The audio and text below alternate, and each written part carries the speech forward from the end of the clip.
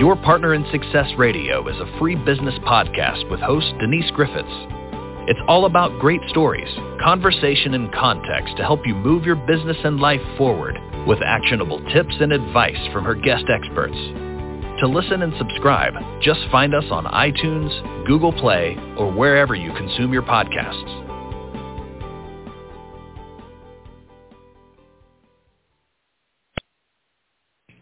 Welcome to Your Partner in Success Radio. I'm your host, Denise Griffiths, and this podcast is ranked in the top 2% of the most popular podcasts globally.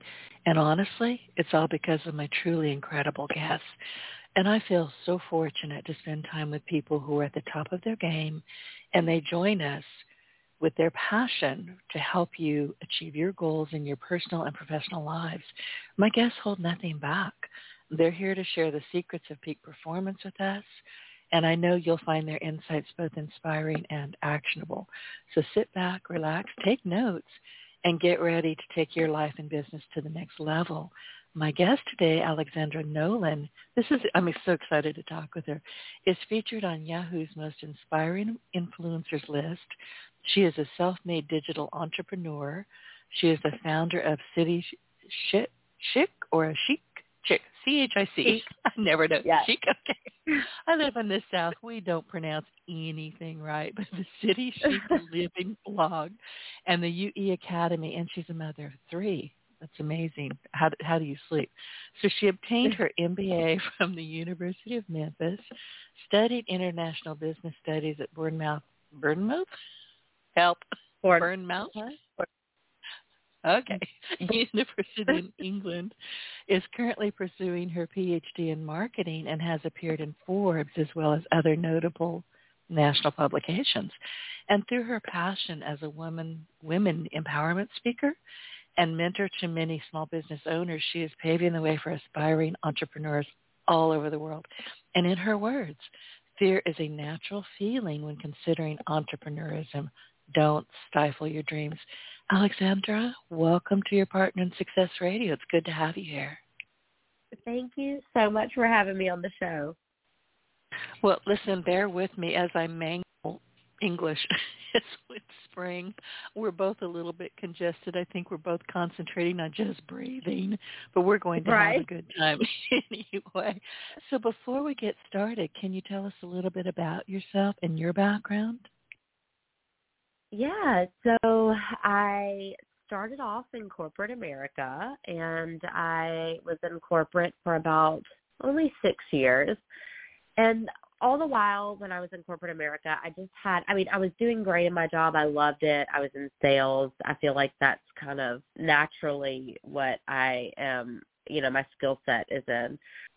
But I just had this pull, this like internal pull to do something creative, and I had all these ideas for different brands and different businesses, and it just, as I went on and on in corporate America, that pull got stronger and stronger until finally it pulled me right out of corporate America, and I decided to launch my very first business. And since then, I've had several businesses. I've sold some businesses. It's just kind of snowball effect since then. Sorry, what was the first business you started?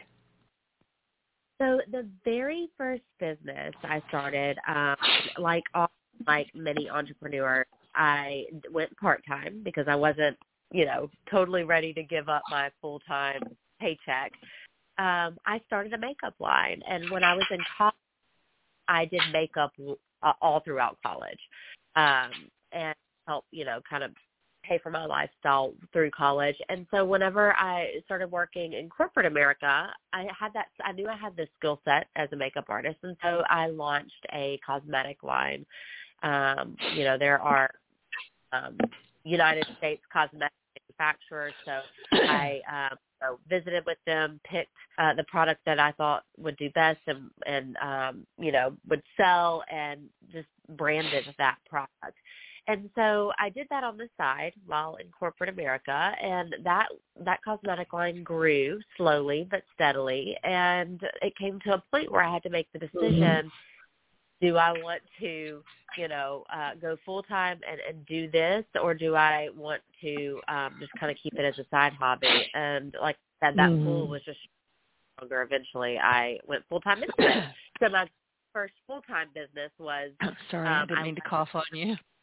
Oh, no, you're fine.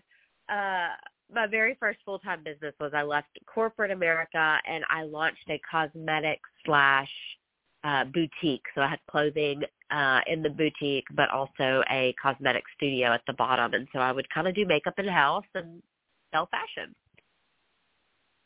And listen, you said something I think is really important, because I'm seeing this in the podcast industry in particular. People will say, oh, I'm ready to quit my job. Are you making money? How are you going to support this? Right. If it's a hobby, don't quit your job. But you figured that out.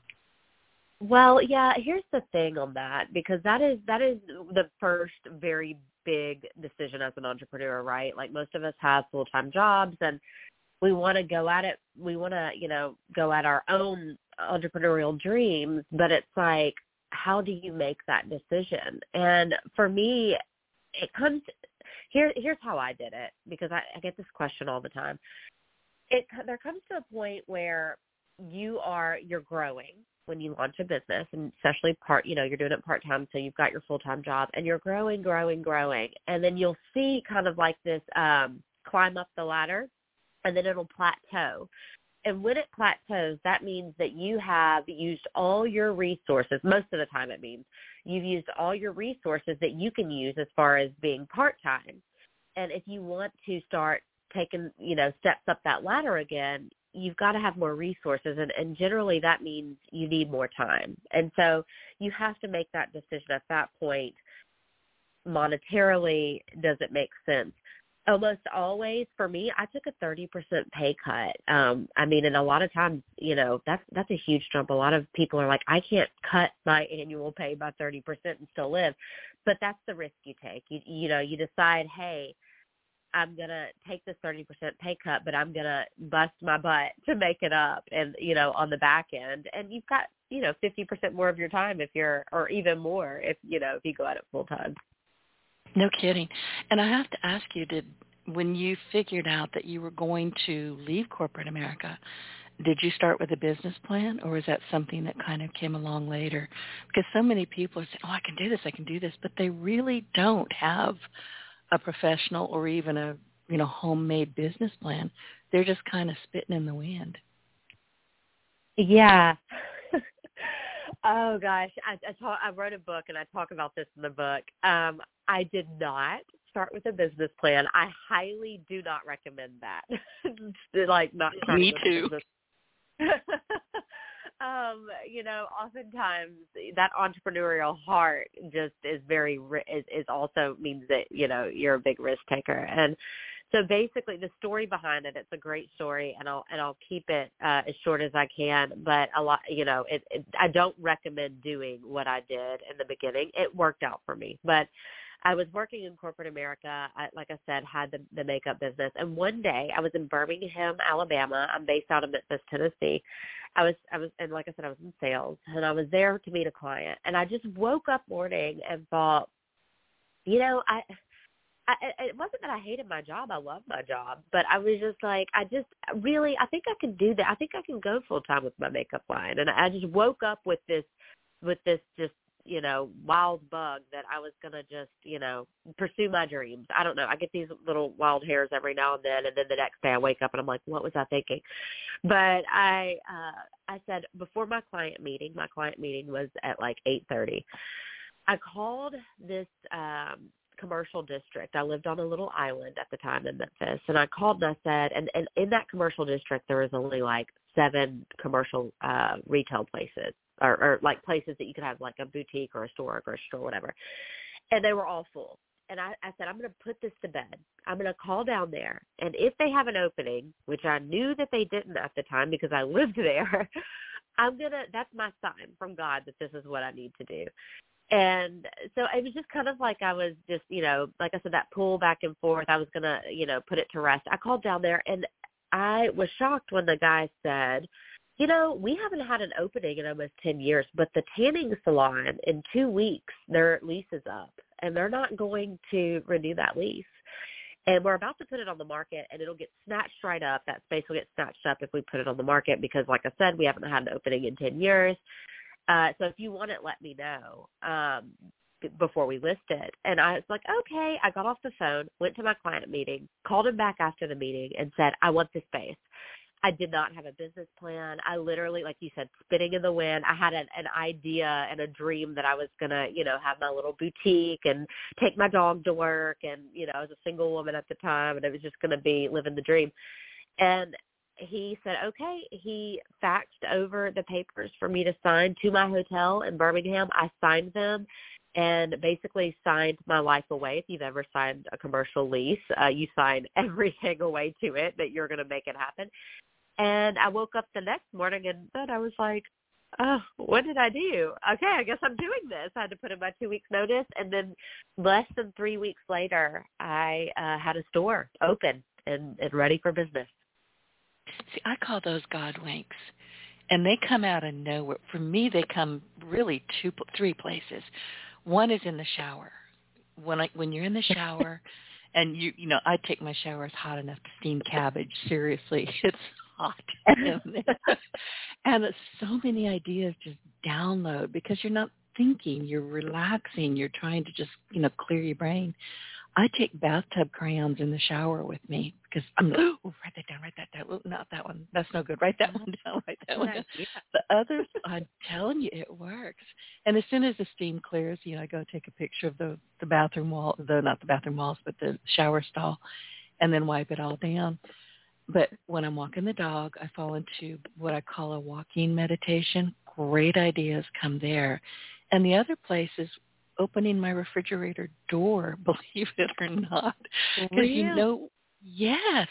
In fact, I will deliberately go stick half of my body, open the French doors on my refrigerator, and I just stick my head in there because I go blank. It's an instant meditation. You're not thinking about a darn thing. And that's when, try it. I do it multiple times because we all know you get to the refrigerator door and you're standing there with it open going, why am I here? How did I get here? You just okay. I can relate to that. Has happened before. I haven't gone into meditation mode, but next time I'm going to try it. I have a squirrel brain. My brain never shuts down. Yours doesn't either. Go stick your head in the fridge. It'll slow down. And it gives you that brief moment where creativity can come knock on your inside your brain and go, hey, can you pay attention to me now? I've got time. How about you? It works. Yeah. I'm telling you. So anyway, but like you, when I started my business 20 some odd years ago, no earthly idea what I was doing. There was nobody to train me. There was nobody to help me. I'm a web developer. I have a digital agency. I had to figure it out all on my own. But I knew I was never, ever going to be in somebody else's office again. I don't play well with others. I run with scissors, and if you want coffee, you can get it your own damn self. I'm not doing it. So there's that. So I had to do it on my own, and let me tell you, that first 6 months, I was going, oh, geez, what the hell were you thinking? More than, you said, well, what was I thinking? I was thinking, what the hell was I thinking? I had a lot of talks with myself, but I knew I could do it. There was no question I could do it. It definitely is like drinking from a fire hose. Yep. But at the time, it's just, the feeling of I can get this done. And I don't even know if it's confidence at that point. For me, I don't even know that it was confidence. I think it was like, I better get this done or I'm going to lose my car and my house and everything at this point because I've given up everything to do this. Yep. I've been there. I look back and go, oh, my God.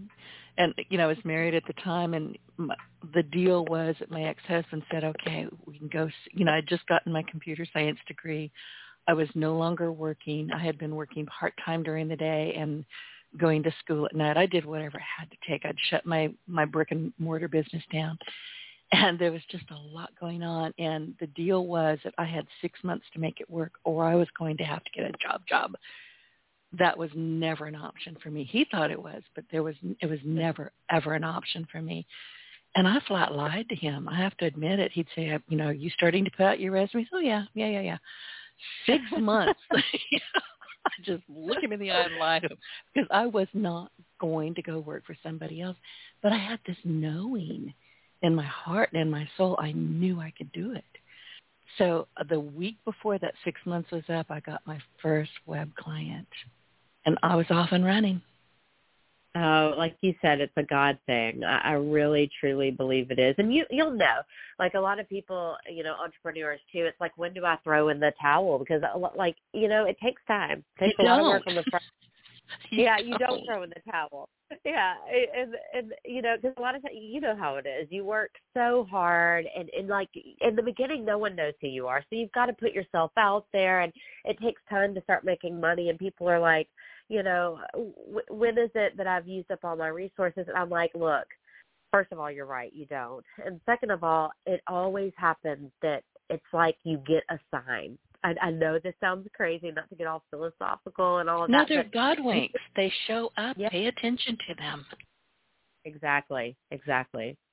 And they continue too. I've been working for myself now since 2012. So, wow, going on 11 years. And it's just right when it's a roller coaster. You've got really great highs, but you also have lows. It's such as life.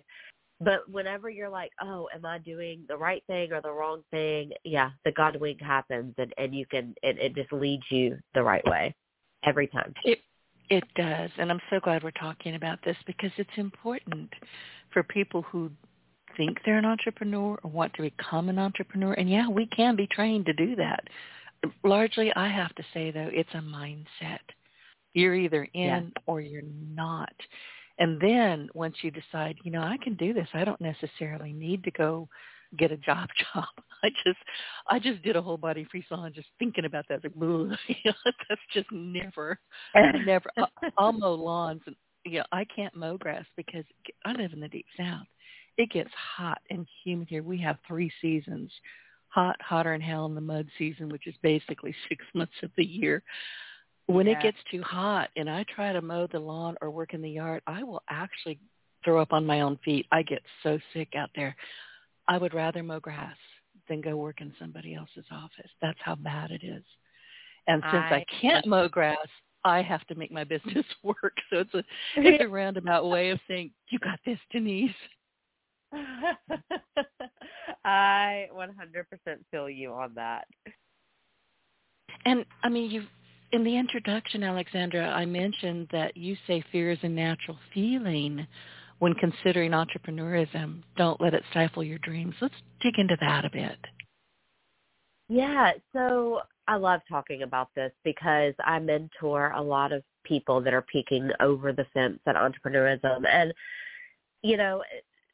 they fear, it's a flight or fight, I'm like, am I saying that right? A response. So, when you're getting ready to do something that doesn't feel natural, that's different, that is going to flip your life on its head in a good way, and the natural response is fear because, we all have that in us, and it's that flight or fight thing. The thing is that most of the time, I would say like 85% of the time or more, I hear this all the time from people that want to start their business. They don't, because that fear happens and it wells up inside of them, and they start thinking all of the what ifs and all of the negativity comes up, and then they just don't do it. And it just stifles them. I experienced that in the beginning. I had 4 or 5 different business ideas all through college.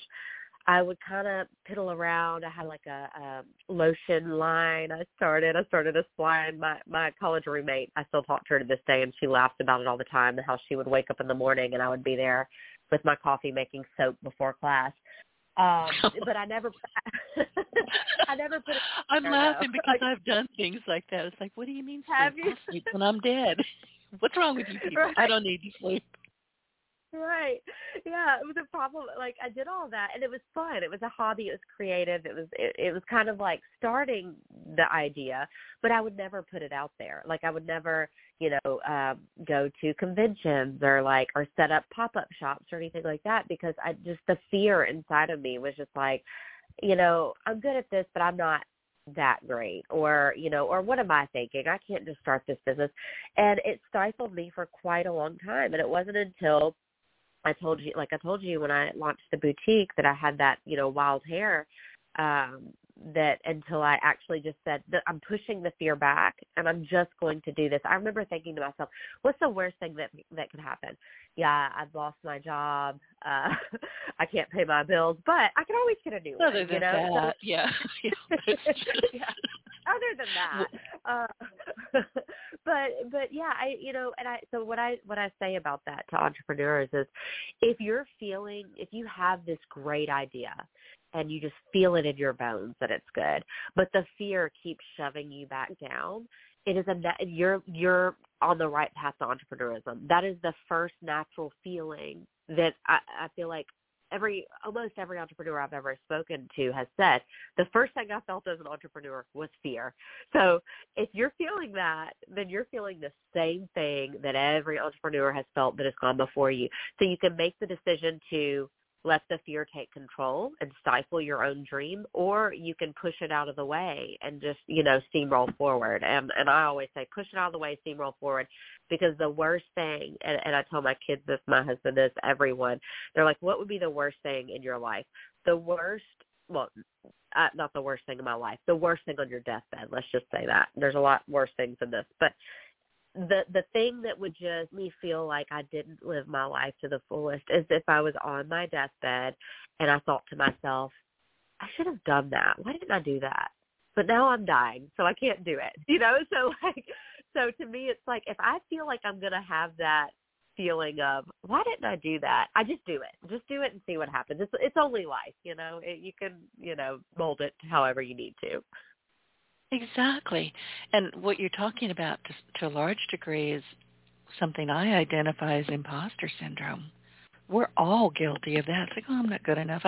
Nobody's going to pay attention to me. I'm invisible. Listen, my podcast has reached all over the world. I'm in the top 2%, and I still think I'm invisible. Now, how stupid is that? It never goes away. It doesn't. Totally relate. It really doesn't go away. Even, I always think about like famous movie stars and singers. I bet they still feel that way. It's humanity. It's being a person. Like, no matter how big you grow your brand, you always just feel like, well, it's just little old me, like I'm just a speck in this universe, Exactly. I had somebody on Facebook send me a really nice note the other day. She said, I'm fascinated by you. I've been observing you from afar for years. And I kind of went, really? Why? And that really was my response. And it was such a nice note, and I had to stop and think about that and go, wow, people actually do pay attention when I put something stupid or silly or even brilliant on social media. But I don't know what they're seeing. We don't know what people are seeing. All we can do is just get out there. Yeah, absolutely. I can so relate to that. So later, after I sold my brick and mortar, and the reason why I sold it was I started doing social media influencing, actually. And I can so relate to everything you're saying about that, because, I grew the platform, and I post on it every day because now it's my full-time job. But I still, when people reach out and they say, oh, I've been following for a few years now, and I'm like, really? Like, it's just every day, but I don't, a lot of times people don't speak up. So sometimes I wonder if anybody's really out there. Exactly. I do this all the time. Like, okay, I put out all my social media. I've created, graphics. Why doesn't anybody love me? We all do it. Seriously, get over yourself. Okay, so what are the biggest trends or upcoming developments in your industry as an influencer that you're excited about? What's going on? Oh, gosh. Well, let's see. As an influencer, so I started, I'll kind of give you a brief on how it started and then like what's happening now, because there are some, I don't know if I would call them exciting or scary developments. And so I'm trying to pivot my career. When I had my boutique, so I like I said, started on a whim with my high school and college savings, which was only $10,000. I would never recommend that. You need at least like 60, 70 to start a brick and mortar store at the minimum. So all that to say, I had no money for marketing. And so I started taking selfie pictures of my clothing in the store in mirrors in the store. And I was posting these. I was just trying to sell my product, and it was working. I started selling a lot online. Eventually, the following grew to the point where other brands were reaching out. At first, they were like, I was very closed-minded. I had other clothing brands reaching out saying, hey, will you post pictures of our clothes? And I'm like, are you kidding me? I'm not going to cannibalize my own business here. So at first, it was like, no. And then the light bulb finally went off. It was like one of those God winks that kept happening over and over. And I'm like, okay, hold up. How do I monetize this? So it used to be called, my clothing store was called the Ivory Closet. It used to be called the Ivory Closet Blog. Well, I thought I need to separate this, brand it. I'm going to call it City Chic Living. And that's where that comes from, .com blog. So citychicliving.com, separated it out, branded this whole separate thing to separate it from the boutique. I started doing the blog and still doing selfie photos. It was largely fashion in the beginning. It is now hardly any fashion. If you go over there, it's more parenting, travel, lifestyle, recipes, all of that, which recipes is funny because I'm a terrible cook, but I share my my cooking episodes on there. And so that finally grew to the point where it was, again, it started plateauing, but it was a lot of money to be made. And I thought, well, the only way I'm going to be able to take the next level is to sell the store and do the influencing full time. So I did that. I've been doing that now for 3 years full time. My Instagram handle, just shameless plug, Alexandra.Nicole, but that's where I post every day, stories, everything, the whole 9 yards, my whole life. The scary thing, and I say, all of that to say, the trends. So there are several different, I feel like there are tons, actually, not just several, tons of different social media platforms popping up left and right. You never know when one's going to lose its, excitement and another one's going to become the next big thing. So as a creator, you're always just tasked with keeping in the forefront, so knowing what all those different social media platforms are and having a presence there. And right now I have a presence on 5 different platforms. It's very hard to manage. It is definitely more than a full-time job. And then the other thing about it is it's scary because you've got so many people wanting to do it. And so it's still very profitable, but a lot of newcomers are coming in and undercutting prices of us, Ooh. I call us OGs. Yeah. So where I could make, a great living and still can right now. I'm just trying to stay ahead of the ball, and that's why I've developed another business. But while I could make, we're talking like, 6 digits, really great industry. It's starting to dwindle year over year by 10,000. Last year it dropped by 20,000 because I keep up with my sales every year, what I do. Last year I did 20,000 less than I did the year before. So it's like, as I'm watching this, I'm thinking, okay, and it is definitely people coming in, creating content for less. We all have iPhones now. You don't have to have expensive equipment. When I first started, I had the expensive camera, all of that. So anybody can do it, and so and it's just it's hard because they're the undercutting of the prices. So it's very lucrative, but it's also becoming extremely competitive. Okay, I'm confused. So when you say they're undercutting your prices, walk us through that because I'm not entirely sure. So let me see. I'm going to take a wild guess here, so bear with me. So when you decided that you were going to go ahead and basically partner with other people who had clothing lines or makeup lines, you essentially became an affiliate. Is that about correct? Okay, so No, not correct. Okay, talk. Keep going. That is definitely a way to make money. There are so many different ways to make money as an influencer. So one of the main ways that influencers start is affiliate. You're right. So they get the links and they get free product and they post about it, and they get a 12% on every purchase and all of that. That's not quite how I started. That is a very small, I would say probably 5% of my income I do affiliate. Other ways money is you get paid per post. So if I sign a contract and it's creating, a lot of times it's like, we want you to create this video, we want you to post it, and then we want rights to it so that we can boost it on our side for advertising. And so that is largely, I would say 90% of my income is brands will come to me and pay per Instagram post, so that I will, create the content, post it, and then they will also get rights to it to use on their own platforms. Okay, that makes sense. And now I remember, I'm not a Kardashian fan, ever. Never will be, but I admire their business sense. I mean, they know what the heck they're doing from the moment they wake up to they probably even in their sleep. But I have seen, this is a long time ago, but I have seen reports where one Kardashian or the other would get like $500,000 for a post. I'm like, what? Yeah. That just boggles my mind. But that's kind of what you're talking about. Absolutely. So, and a lot of people ask this, so I'll put it out there. People are like, well, how do you know when you're on Instagram, like, how do you know when you should be getting paid and then how much? I always tell people, and this is pretty, like, if you Google it, it's out there. For when you get to about 10,000 followers, and especially if you have a lifestyle brand and all of that, or even if you have a niche, like if you have a fitness brand or something, you can start working with fitness. Or like if you post fitness content, you can start working with fitness brands. Once you get to about 10,000, that's charging per post, and for every 10,000 followers that you have, it's $100. So if you have 20,000 followers, you should be getting paid $200 per post.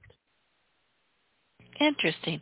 Alexandra, I have to ask you, are you teaching this? Have you created a course or consulting? You should be teaching this. I'm not teaching specifically on blogging. I do mentor a lot of people. I did write a book called The Unconventional Entrepreneur. It can be applied to blogging. It can be applied really to anyone who wants to become an entrepreneur. I teach. Not only do I tell stories, very real, raw stories of my ups and downs, but largely the book is, how do you do it? This is how I did it. How do you do it? And how do you do it unconventionally so that you stand out? So you're not doing traditional business practices like everyone else. You're, doing these unconventional strategies that really set you apart so that you can really, succeed much better. And in the book, I've got lessons. I've got, little areas like workbooks or worksheets in the book. I've got QR codes where you can print out packets that, kind of help you brainstorm and all of that. So while it's not specifically on blogging, it's more, on anyone who wants to go full time. Give us the name of the book again, and where do people find it? Because I need to go get it. Yeah, okay. It's called The Unconventional Entrepreneur. I just direct people to my Instagram page because I have a bazillion different websites with all the different businesses. If you go to my Instagram, it's alexandra.nicole. The link is in the bio. Or you can go to my blog, citychicliving.com. There's a link there to purchase as well. I will be grabbing that. Yeah, that's where I was going to head over there. I like to read these things on Kindle if I can. So Thank you. So what are some of the biggest trends or upcoming developments in your industry that you're either excited about or on the other side of that coin worried about? So I would say, as far as excited about, it is a growing industry. I like the numbers. I don't have the numbers right off the top of my head for this year, but I believe in 2020 it doubled, and it went from being a $2 billion. I don't want to throw the wrong numbers out there. I know that it doubled into the billions. I was going to say $4.1 billion business in the influencer industry. But all I know is it was $1 billion something, and then it doubled in a year. So that's great news. It is an industry where there are an infinite amount of brands, and they're only realizing the value of authentic content. You know, before it was let's hire a celebrity or an actress and let's, you know, have a makeup artist and a hairstylist and let's have a set and let's do this whole scenario for a TV commercial. And now I was featured on a TV commercial last year, actually during the Super Bowl for Everlywell. And it was literally, I had my iPhone on a tripod. I did my own hair and makeup. I did a video that I didn't post, by the way. They just wanted content for themselves. If I would have known they were posting it during the Super Bowl, I would have charged a whole hell of a lot more. But they said, hey, we want to send you a kit and will you just do a video for us and, you know, review? I said, yeah. So I set up in my kitchen on a little bar stool, talked about, I used their product, and I gave an honest review, and it ended up being posted during the Super Bowl. And all that to say is that, you know, these brands are seeing the value of, you know, just, you know, girl in her kitchen, guy in his kitchen, talking about their experience with the brand, and that's it. You know, not only are they saving thousands of dollars of having to, you know, have a videographer, hairstylist, makeup artist, all of that, they're just outsourcing this stuff. So it's great for anyone who wants to be in this business, too, with all of that to say. When I started, it was all about the follower count, right? So the more followers you have and, you know, you can get more brand partnerships. A lot of times, and it's slowly creeping up, I would say about 20% of all of the content that I post, 20%, or I'm not post, I'm sorry, that I create, 20% of it now, and in the beginning it was more like, when I say beginning, 3 years ago. I've been doing it much longer than that, but when I left full-time, sold my business to do this full-time 3 years ago, it was only about 5% of my content, but right now 20% of it, brands are just reaching out and they're like, we don't even need you to post. I mean, you can if you want. We want to pay you just for the videos and just for the reviews. And yeah, so like you can get into this business, and it's harder to do it if you don't have the following, but you can do it by just putting yourself out there and creating good content. So that's exciting. It's exciting to know that it's not totally hinging on my Instagram following, because I have to be quite honest. If Instagram decides to shut down tomorrow, I'm out of job. So I'm trying not to put all that in that basket. And I have to, this is just me being me, but when I hear, as a rule, the word influencers, my brain automatically goes to fake hair, fake eyelashes, bolt-on boobs, fake tan. You know, I'm like, no, thank you. No. So what you're talking about is completely different, and I'm so glad that you're opening up because the Kardashians, not a fan. But I do, I admire their business acumen. But I see some of these people who are influencers, and let's look at Bud Light briefly, or better yet, let's don't. But, you know, some of these people, you look at them and go, what are they? Are they human? Yeah. Are they trans? Are they real? Are they a deep fake? What the heck are those? I want nothing to do with that. I just don't. You're not going to influence me to do anything other than to go and leave the room. Yeah. I admit, it's funny you say that. I never, if you would have told me, 20 years ago that I would be an influencer, and first of all, I wouldn't have known what that is 20 years ago. I don't even think it existed. It didn't exist. No, it didn't exist. But if you were to tell me that, I would have been like, what? I mean, I am just not, I'm just an entrepreneur. I'm a serial entrepreneur. It's just where the ball rolls. And I fell into it. Like I said, I started it just to market. Like I remember taking photos of myself in the mirror, and I wasn't like all into it. I was like, I'm going to cover, most of the time I didn't even have my face in them. I was like, oh gosh, I don't even want to do this, but I need this business to work. So I need to take these photos, just put them out there. It was really uncomfortable, but it grew. And now, now I'm all over the camera all the time, but it was never something I aspired to be. And that's also why I can pivot out of it, like I'm here now. It's great money. And I do genuinely love, like I've made so many connections with my audience. I have learned to really, really love it. But it's more real talk, on over my space of the world of the internet. But it's also why I'm able to pivot out of it. I don't see myself doing this forever. I would love for my full-time job to be my new business that I launched this year, and just be able to have the Instagram, just whenever I want to post. Right now I'm obligated to be there. I mean, because it is my full-time job. But it's funny you say all of that, because same thing. I thought when the influencer thing started happening and I made the decision to have the blog full-time, I thought to myself, am I really going to do this? Like this just doesn't feel like me. But I think that's also why it ended up doing well, is because I was kind of like, hey, I'm here I am, like, this is what I'm doing right now, and I'm just going to be real about it, And influencers like you who do show up as you're not faking it, you're not making up a bunch of garbage, or as we say in the Deep South, garbage. You're just showing up as you, and you want to help other people by saying, look at this product. Look at I don't know about you, but if I don't believe in something, I can't promote it. I just can't. I have turned down so many brands that are like, hey, we really want you to promote this, and we'll give you, thousands of dollars to promote it. And I'm like, I just can't, I can't sell myself out, and whether if I know it doesn't work, or, I mean, there have been intimate product brands that come to me and they're like, hey, we really, and I'm like, there's no amount of money. I mean, I'm not knocking it, but I'm not putting that on the internet.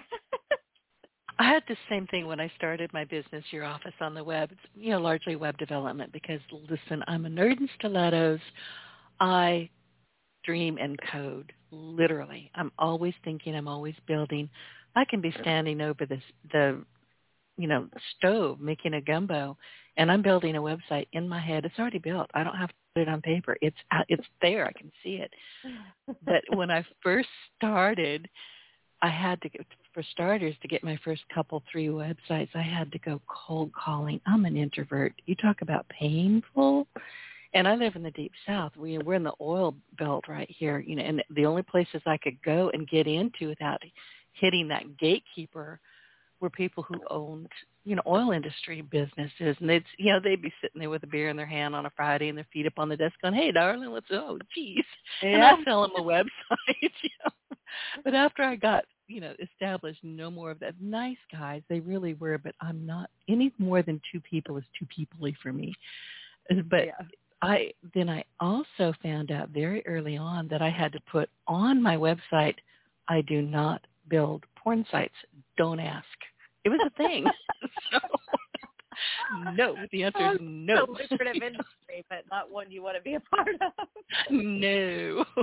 So don't ask. But, I only had to leave that up for about a year. People just went, are you sure? Yeah, I'm pretty darn sure. Yeah, there's a reason why you put it there, right? They're like, why is that on your site? Well, there's a reason.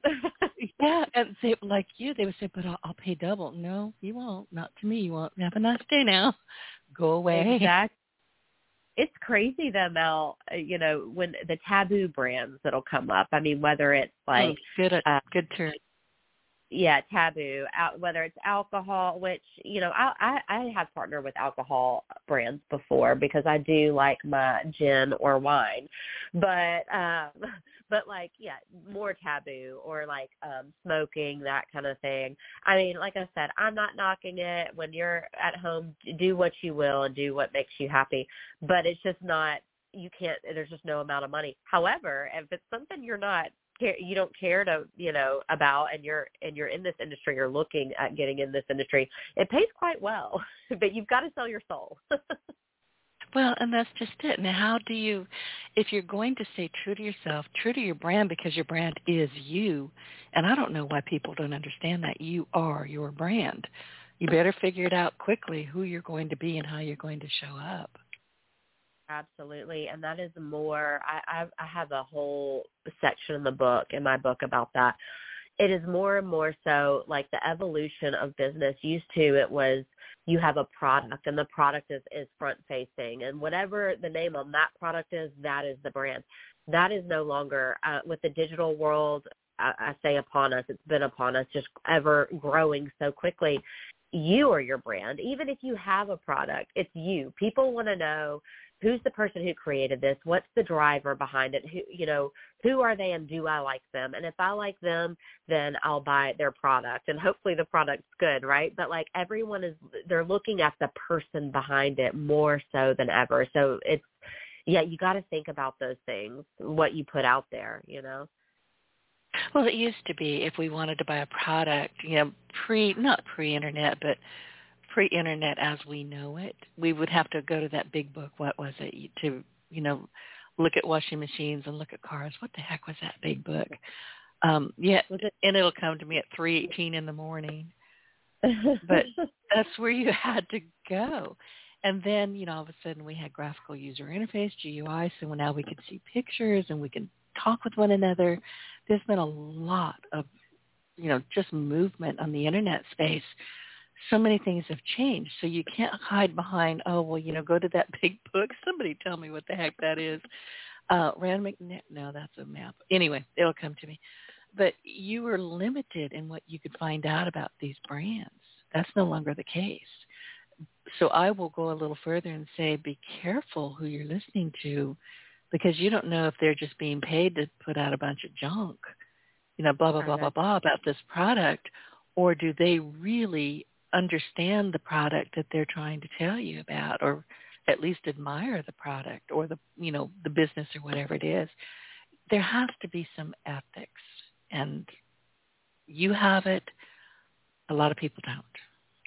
Yeah, that is definitely true. And it's pretty easy to spot in the influencer world now. I mean, if you're following someone and 1 minute they're talking about this is the best moisturizer ever, and then the next day there's a different moisturizer. This is the best moisturizer ever. I have noticed that. It's like, pick a spot. All right, do this. Yeah. Put it on half of your face and put the other one on half of your face, and let's see what really works. And do that for a month. No lying. Yeah, it's just that, and I will say it was when I started, doing it full time. Actually, it was before I started doing it full time. It was more so when I started getting paid. You're tempted to just take any job that comes your way because you're so excited that you're getting paid. You're like, yeah, I'll do it.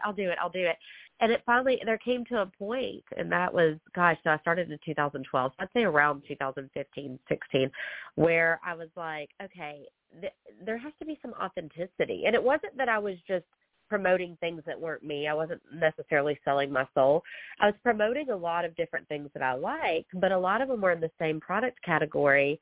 And I'm thinking, there has to be some separation. There has to be some authenticity. I've got to be able to say, yes, I love your shampoo, but really I promoted this other shampoo last month and I really love that. And I've tried it. I love it.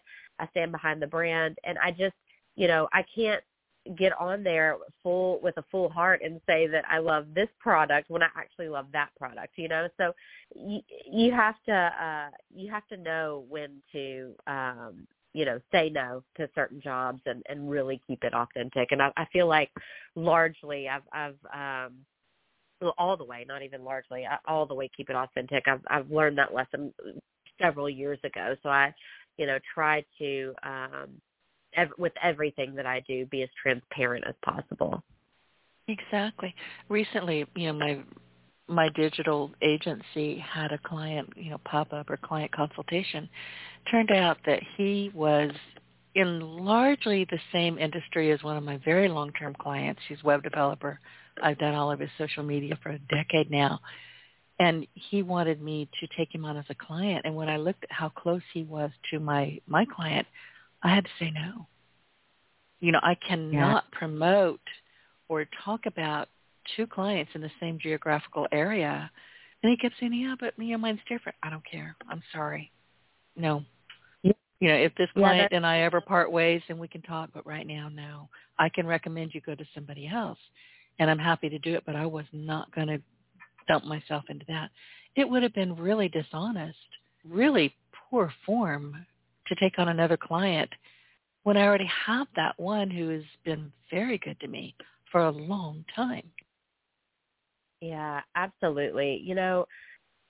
I love that. So many people are just, have the carrot dangling in front of their face, the carrot being dollar signs. And they will, undercut or throw someone else down under the bus just to get that money. But, karma, it's out there. If you do it, you will regret it. So I live by that, do what's right by other people, what's right by people who have been loyal to you, all of the things that you're doing. I just love that. That's one of the biggest things I can tell people that are, wanting to start their own business, peeking over the fence at entrepreneurism, is be sure you stay on the right side of the fence. Be sure you don't, you have the loyalty, I guess. It's important. And here's the thing. We all tend to get to know one another, especially in the podcast industry. When we come across a guest, and this is rare, I have to say, because I have a very robust, booking system, as you went through it. But every once in a while, we'll get somebody who's just a doink. There's other ways to put it, but I'm going to go with doink. And you make us mad, we know each other, and we will send out a blanket email going, don't bring this idiot on your podcast. You have been warned. So don't mess with us is what I'm telling you. But you had mentioned Alexandra just a little bit ago, and I kind of glossed over it because we're having so much time chatting, or so much fun chatting. You mentioned your new business, your new project. What is it? What are you up to? Okay, yeah. So it is completely different from influencing. So I went back to 2 years and a 4-year PhD. I took a break to start this business. This is how passionate and how I was like, this is cutting edge. I've got to do this right now before someone else does it. So I was marketing in the PhD program, studying marketing, and I really heavily got into sensory marketing. So what is that? That's a term I have not heard. Yeah, that's why I had to start this business, because I just know that this is the way forward.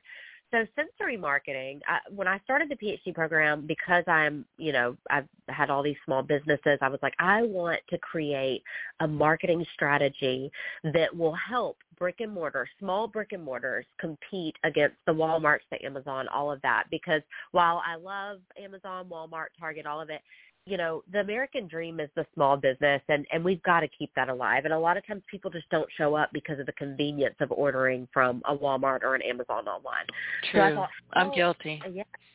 Yeah, I am too. And I hate to say that because I've owned brick and mortars. I know the struggle to get people in the door, but I didn't want to see it die. So I thought I'm going to go back and I'm going to come up with some crazy cool strategy that's cutting edge to get people back into small business, brick and mortar at least. And so I got into sensory marketing, and what that is like touching on the 5 senses. So I'm heavily into smell right now, and I plan on expanding my business, and I'll kind of explain it more about the smell. But it's when someone comes into your brick and mortar, how do you evoke emotion or deep thought or any kind of like brand recall based on what you offer other than just your products, like, a signature scent, visualization, and how do you tie all that together to really create a memorable experience? So there's a lot of research happening on that right now, but I wanted to take it a step further, and I thought, okay, better yet, like I want to be like pave the way and be the entrepreneur of the marketing world when it comes to research. Like that's my dream. I'm going to make that happen eventually. But so when I say that, better yet, there's been all this research on how do you get people into your store? Obviously, flyers, whatever, commercials, all the things. Then there's research on how do you influence impulse buying, purchase decisions, their perception of your brand while they're in your store. But the research is really limited on how do you evoke brand recall after they leave the brand space.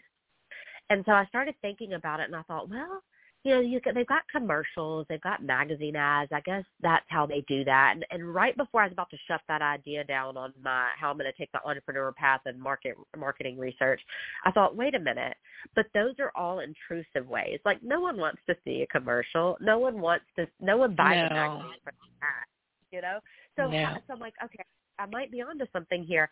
How do we stimulate brand recall and a brand experience outside after the customers left the brand in the privacy of their own home that they actually want to experience? It's non-intrusive. So I thought, maybe if we, touched on the 5 senses. So my new business is I'm working with hotels, boutiques, spas, really any kind of retail establishment, but mainly hotels, boutiques, and spas, to scent. They choose a signature scent for their space. Now, that's not rocket science. A lot of brands are doing that. But with that scent, they also they can choose to do reed diffusers, candles.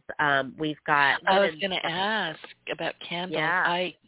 I have, in fact, I'm smelling mine right now. I spent way too much time last year on QVC. You're probably going to wind up there buying the Harry Slaken candles, Homeworks, and I've got one on my bookcase right now. It smells wonderful. Yeah, everyone loves candles, but the thing behind it, the trick, I say, behind it, is that they've been in your place, they've experienced it. Hopefully, they've smelled the smell that is your brand, and they've seen the visualization, and they've also been alerted to. I always say, tell your sales reps to say, hey, this is our signature scent. This is our new experience. And I'm going to tell you, I actually did this in my own boutique when I had it. And you don't even have to say it. People walk in, they're like, ooh, what's that smell? I can smell it on the sidewalk. You're like, oh, it's our signature scent.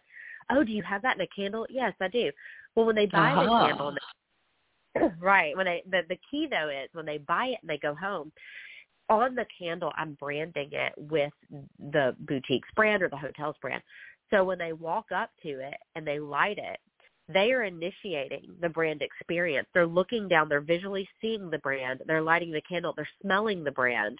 And it is further establishing that brand recall. At that point, they will have like a re-experience in their mind of your brand because they're looking at it, they're smelling it, they smelled it in the store. Hopefully they had a great experience in your store, and they're going to think about that experience again. And every time, if the candle's on their kitchen island or whatever, every time they go to light it, they'll look down and they'll see that brand name, and the recall just establishes more. You know what you can do? You can brand. I'm going to give you my best idea here. I use candle warmers. I don't ever light my candles. I use candle warmers. So I can turn them on. I can put them on timers. You can brand those. And that way, and those candles last 60% longer than if you burn them. That is such a good idea. I hadn't even thought about that. I'm going to write that down. I have them all over the house, seriously. I have them in both bathrooms. I have them on my desk. I have one on the mantle. I have one in the kitchen. I love them. Wow. No lighting. And these when I'm through with it and it's gotten a little bit strong, I just put the lid back on the candle, and I'm good to go. Oh, that's such a good idea. I'm going to look into that for sure. Go. Let me know how it works out. Listen, can you believe this hour is over? Before I let you go, this has been fascinating, and thank you.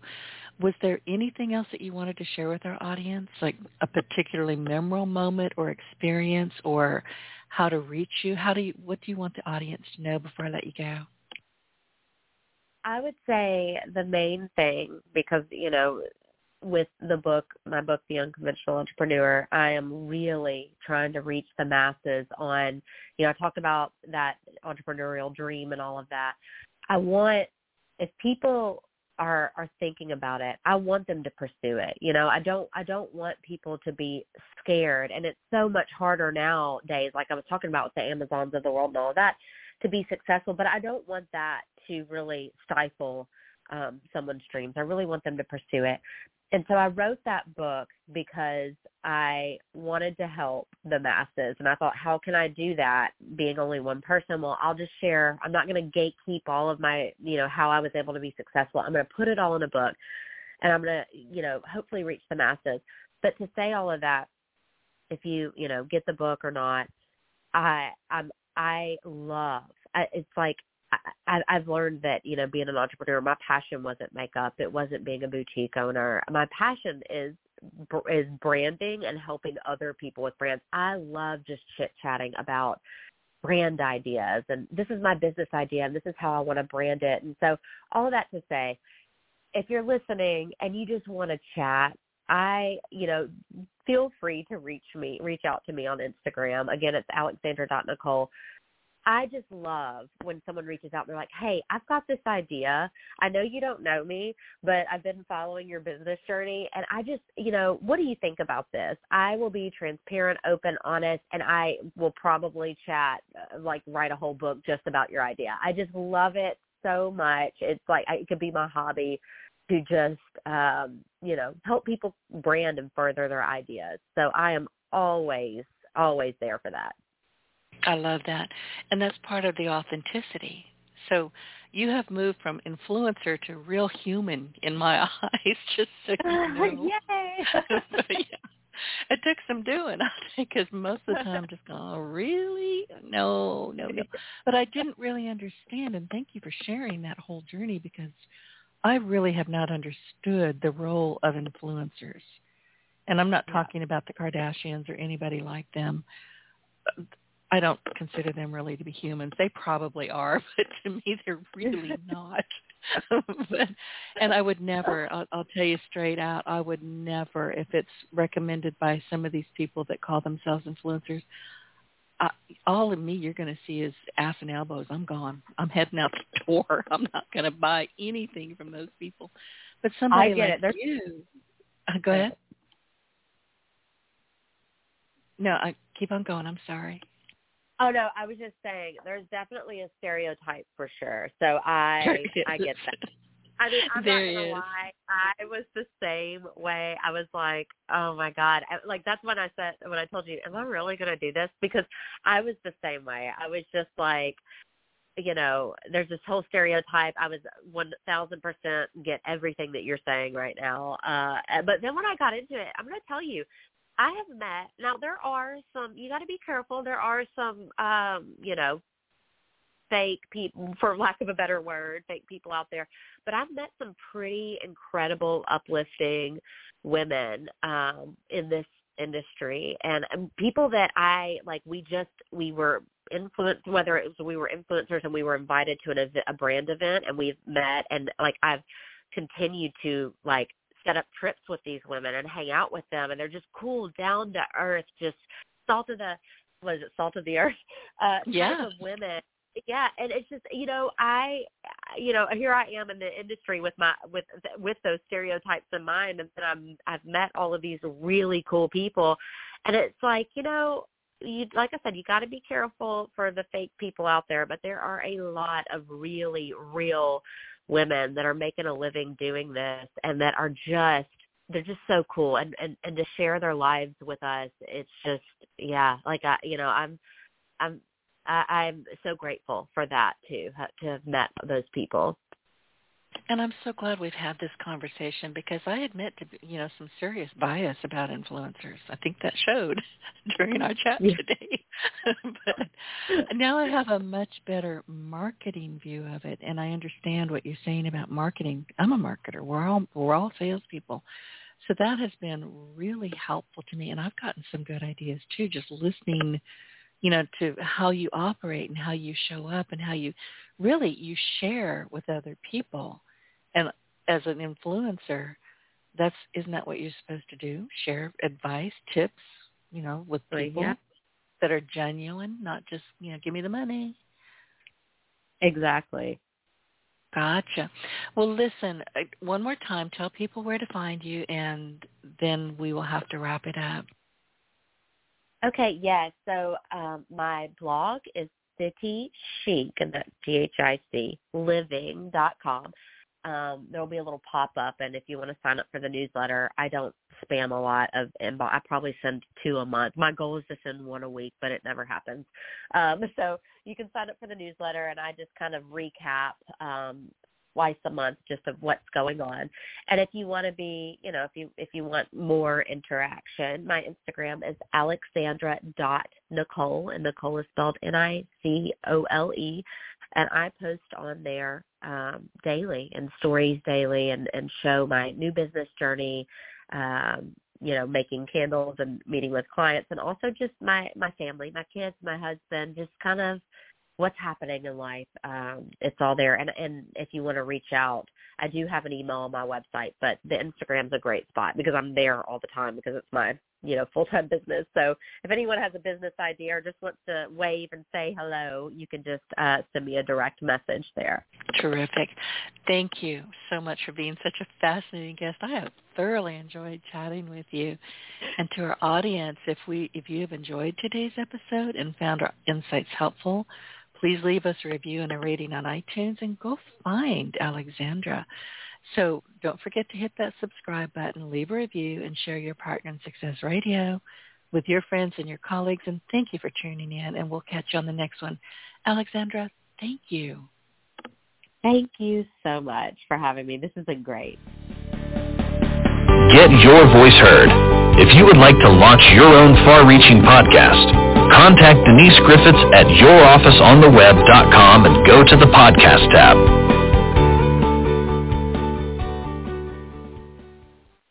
Lucky Land Casino, asking people, what's the weirdest place you've gotten lucky? Lucky? In line at the deli, I guess? Aha, in my dentist's office.